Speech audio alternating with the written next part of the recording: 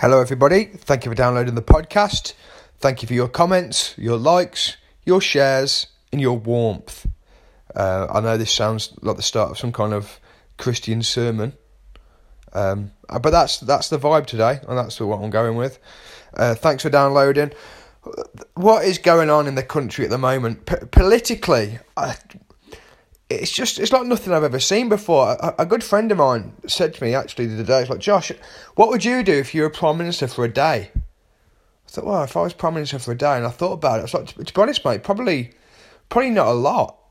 You know, there's not much you can do in a day, is there? You think it, start about 9, say hello to people, have a cup of tea, have a chat to people, and then you got to get your login for the computer, get that sorted. Then it's like near enough lunchtime, spot a lunch. Then your last afternoon in a job, you're not going full bore, are you? I'd probably just, say bye to people, open my cards because it's my last day. Probably get an early finish if I can. Wrap up about 3. And then back to my normal job the next day. It was like, no, it's more hypothetical. More of a hypothetical question, Josh. I was like, mate, I've got a country to run here. Don't come at me with these pointless games. I want to get this sorted. And in many ways, people often ask me, as a comedian, can I feel the political unrest within audiences? And the truth is, no. To be honest, I think the general public are actually pretty bored of kind of hearing about Brexit and Boris Johnson and everything on the news. And actually, when they come out for comedy, they want to escape that. So if I get on and talk about these things, if anything, what I'm getting is like an apathy, almost, not this again, we've come out to escape it. And the real shame is that actually that apathy also overlaps into my other stuff when I'm talking about my wife and my dog and my opinions. That political apathy is actually, it's spilling over into comedy generally.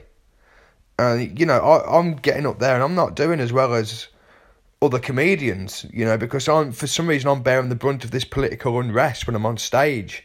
And that kind of came to a head really this week, and that's what I want to speak about. I did a festival gig up in Darlington this week. Now, when I say festival gig, you kind of imagine, don't you, people camping out in tents, big bands and stuff on, and all this, but it wasn't. It was just in like a community centre, really. It was kind of more of like, it was like a fete, like a village fete rather than a festival, There's like a gymkhana on, like a tombola.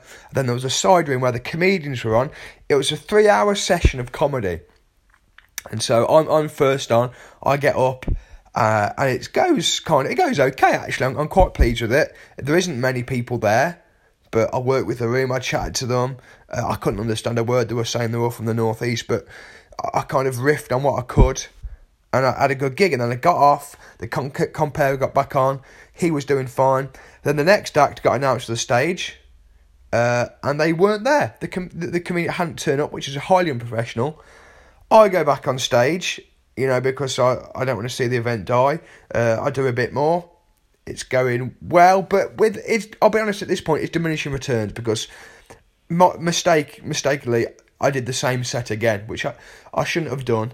They're still laughing, but it wasn't as hard hitting as the first time, and then the same thing happens again. The compere comes back on, and the third act isn't on stage.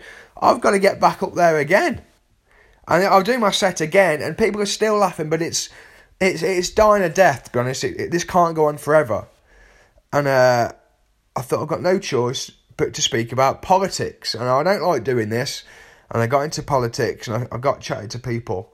And it wasn't particularly funny, but people were interested. People were really interested. And afterwards, there was a break. Then unfortunately, again, the next 3 comedians hadn't turned up, so I go back on, and this time there's more people there from the community, and they're all putting their hands up and asking my opinion about things.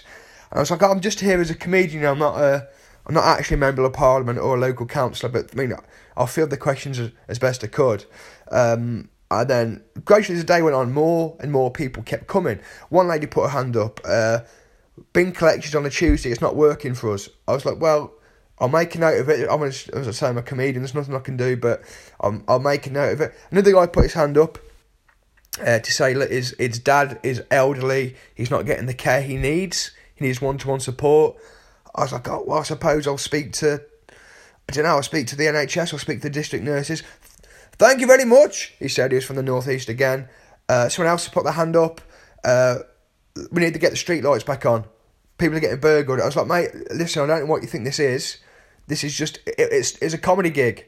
And then before you know it, people are like coming in and they're like, we want you in the seat. We want you as our Member of Parliament. I was like, to be honest, you know, it's not really, you're like, no, away, man. Away, why are you? You should do it.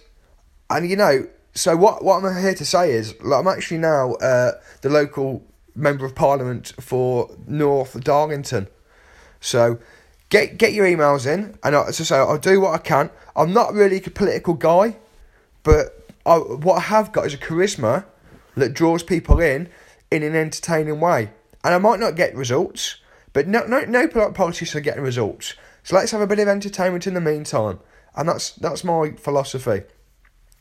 On kind of the opposite of that, what I would say is, because to me this Brexit, it's going on too long, and I'll bring this up when I'm in power.